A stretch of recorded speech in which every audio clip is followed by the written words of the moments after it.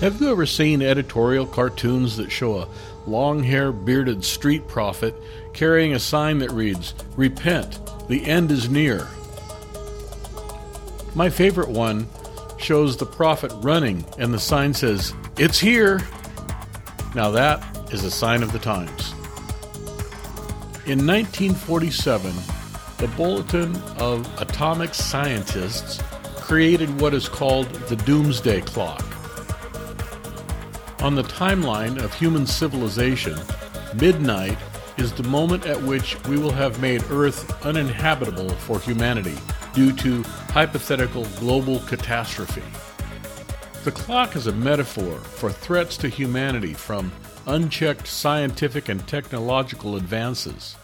Factors include threats such as nuclear war, pandemics, and climate change. On January 24th of this year, the doomsday clock was set at 90 seconds until midnight, the closest to the hour it has ever been. Some of the causes for this advance are COVID-19, the pandemic, the Russia-Ukraine war, worldwide economic instability, and cyber threats. Scientists have been warning us of apocalyptic dangers since the atomic age began. Science fiction writers like H.G. Wells, George Orwell, Aldous Huxley, and Ray Bradbury have seemed like prophets in their stories of a dystopian future.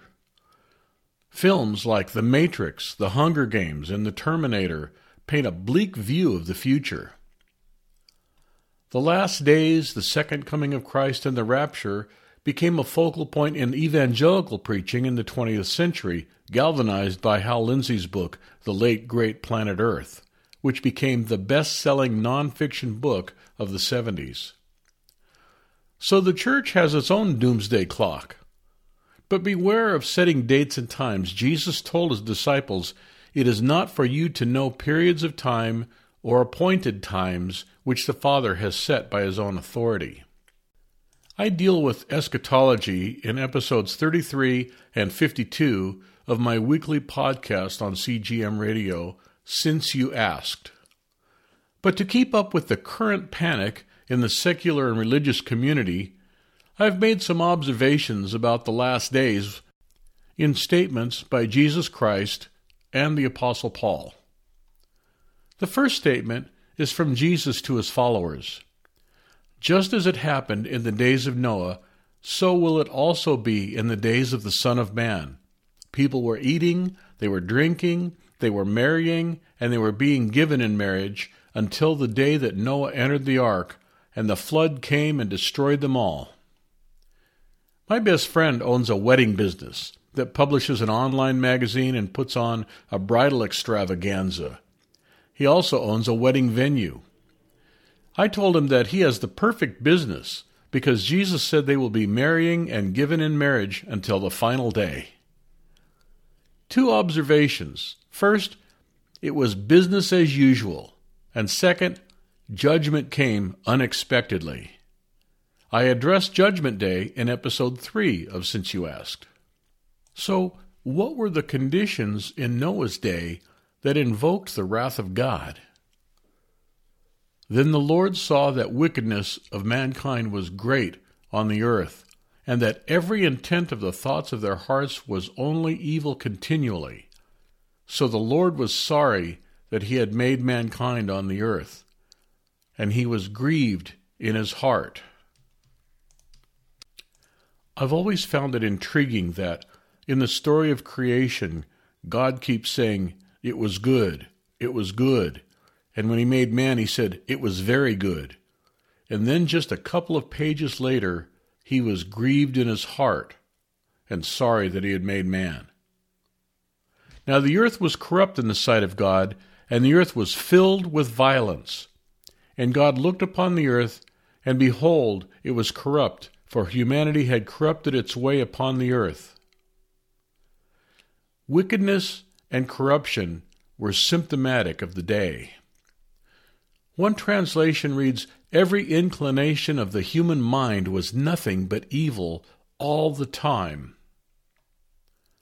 I would like to focus on the statement, "The earth was filled with violence." This is right off the front page of today's news. Already, there have been 39 mass shootings in the United States in the first 3 weeks of 2023. This does not include individual homicides and suicides. We are almost numb to the killing that takes place in our streets, in the marketplace, and in our schools. Children and policemen are gunned down. People are gunned down by policemen. And there seems no end to it. And I guarantee that passing gun laws will not put an end to it. Criminals and those with nefarious motives will find weapons through nefarious means.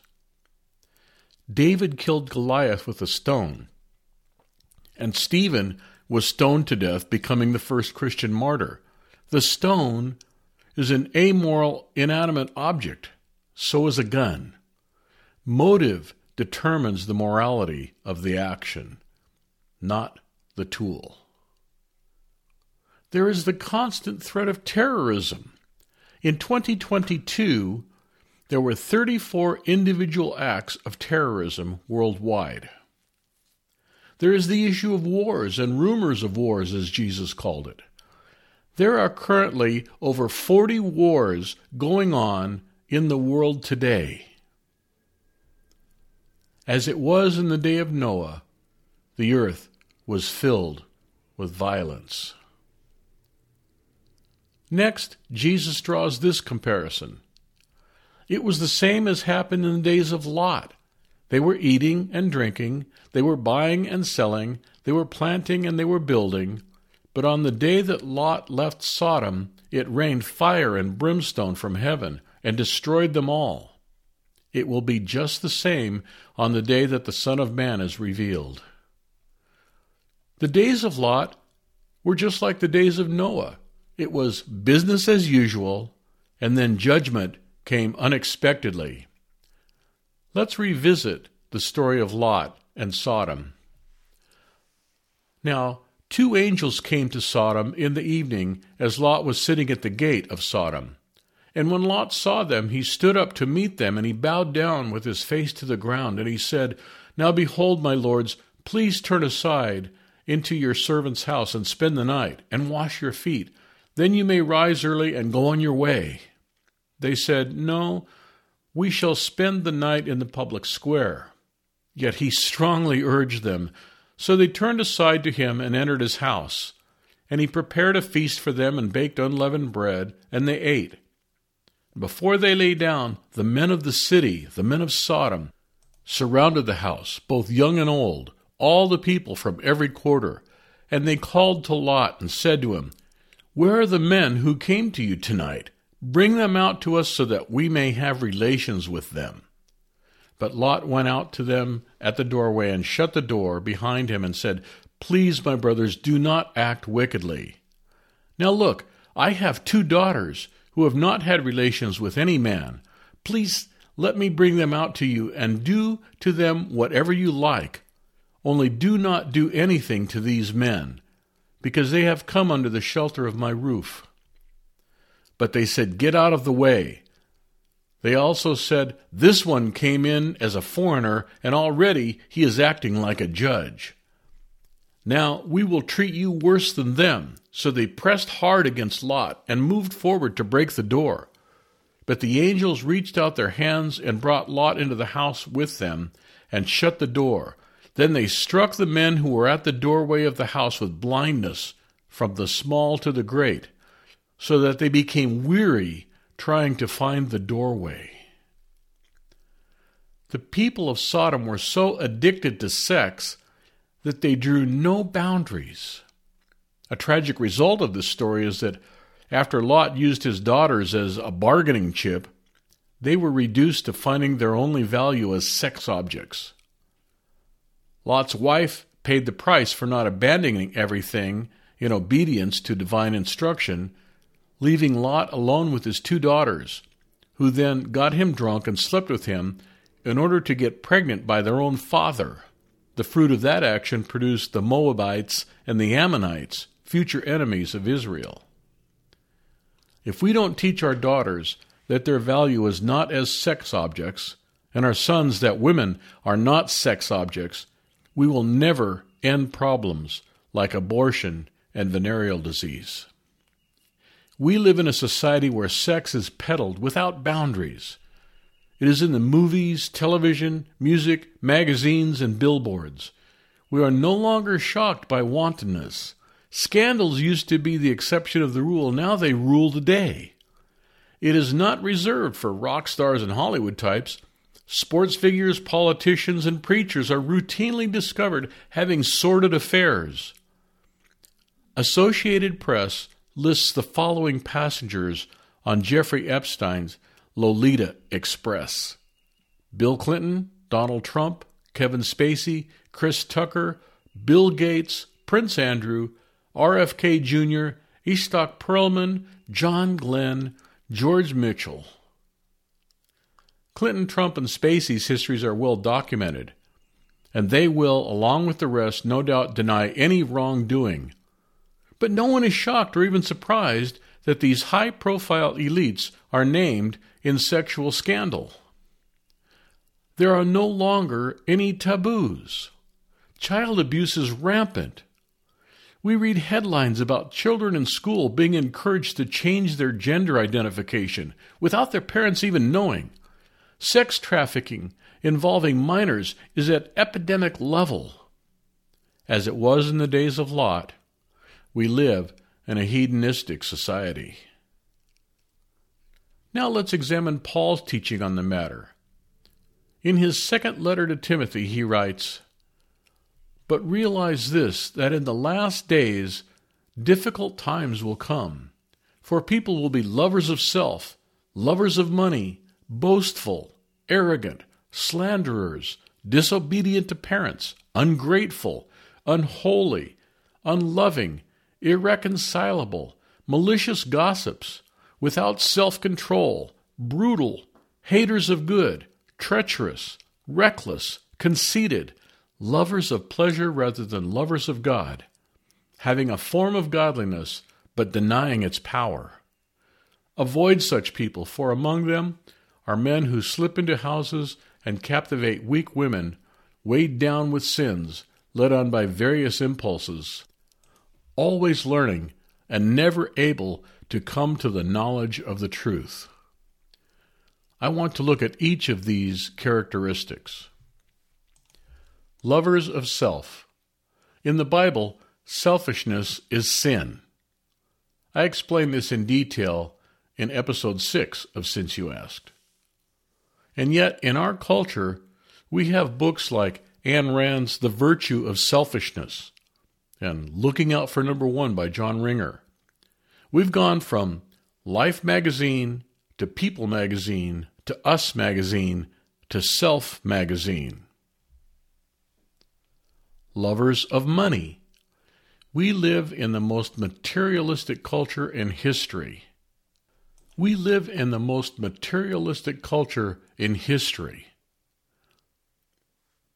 Boastful and arrogant. People hated Cassius Clay for his braggadocious style in the 60s. Villains were always boastful. But these days, when a football player makes a routine play, he pounds on his chest and tugs on his jersey and the crowd cheers. I see it even at the high school level. Pride has become a virtue instead of a flaw. Gay pride parades are applauded by the media, but that's a matter for another podcast of its own. Slanderers and malicious gossips. We have a whole industry of gossip magazines and TV shows. Politics has been reduced to accusations and name-calling. Disobedient to parents. Parents are often afraid to discipline their children for fear of being accused of child abuse. The result is children are out of control because they have nothing to fear. Ungrateful. We now have the Enlightenment generation, who expect everything and give thanks for nothing. Unholy.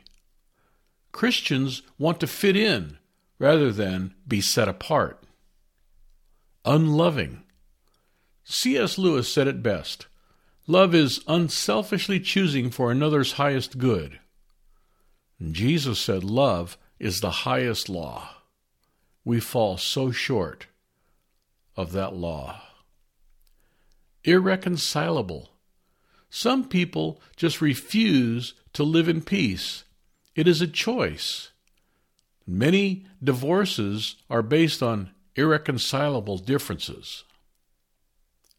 Without self-control.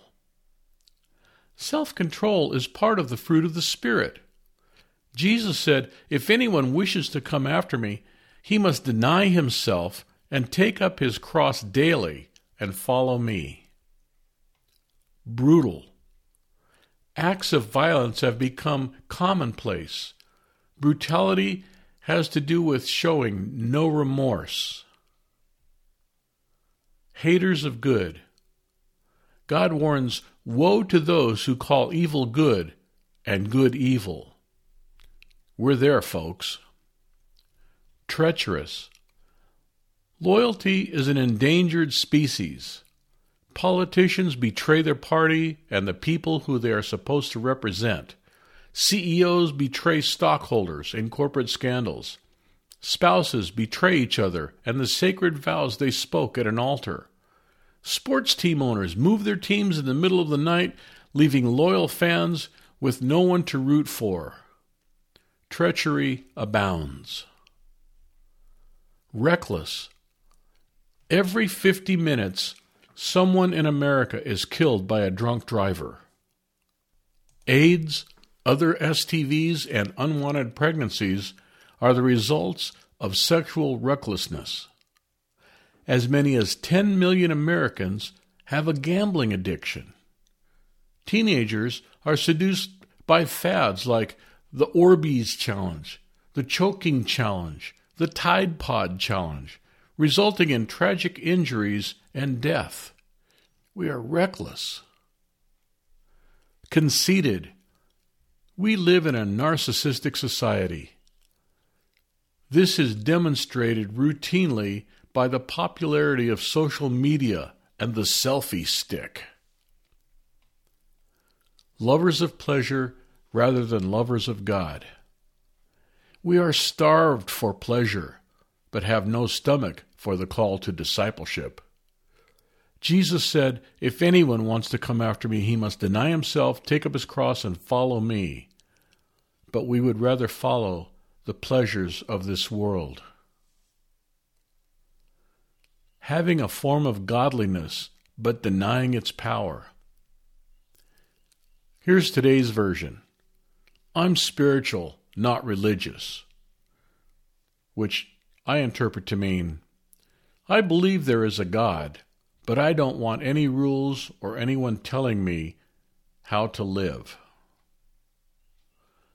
Paul said the word of the cross is foolishness to those who are perishing, but to us who are being saved, it is the power of God. Men who slip into households and captivate weak women.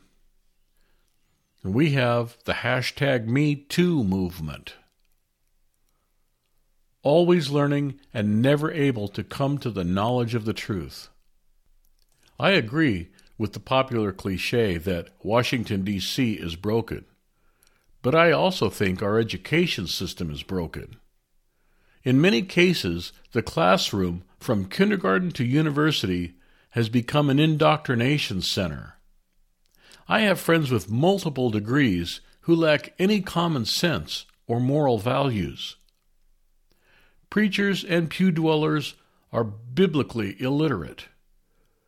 Jesus said, "If you continue in my word, then you are truly my disciples, and you will know the truth, and the truth will set you free." When the warnings of Jesus and the Apostle Paul read like current events, when books like Brave New World, Fahrenheit 451, and 1984, which once read like science fiction and now read like history, when scientists set the atomic clock at 90 seconds till midnight, maybe we should pay attention to what's going on around us. In ancient days, the sons of Issachar knew how to discern the times and what the people should do. I don't know when the end of the world will be. I don't know when Jesus is coming back. No man knows the hour or the day. But I am considering hitting the streets with a sign that reads, "Repent, the end is near." Or at least I'll keep doing these podcasts and hope that someone heeds the warnings. This is Jim Barrier with Since You Asked and World News Brief on the CGMradio.com network.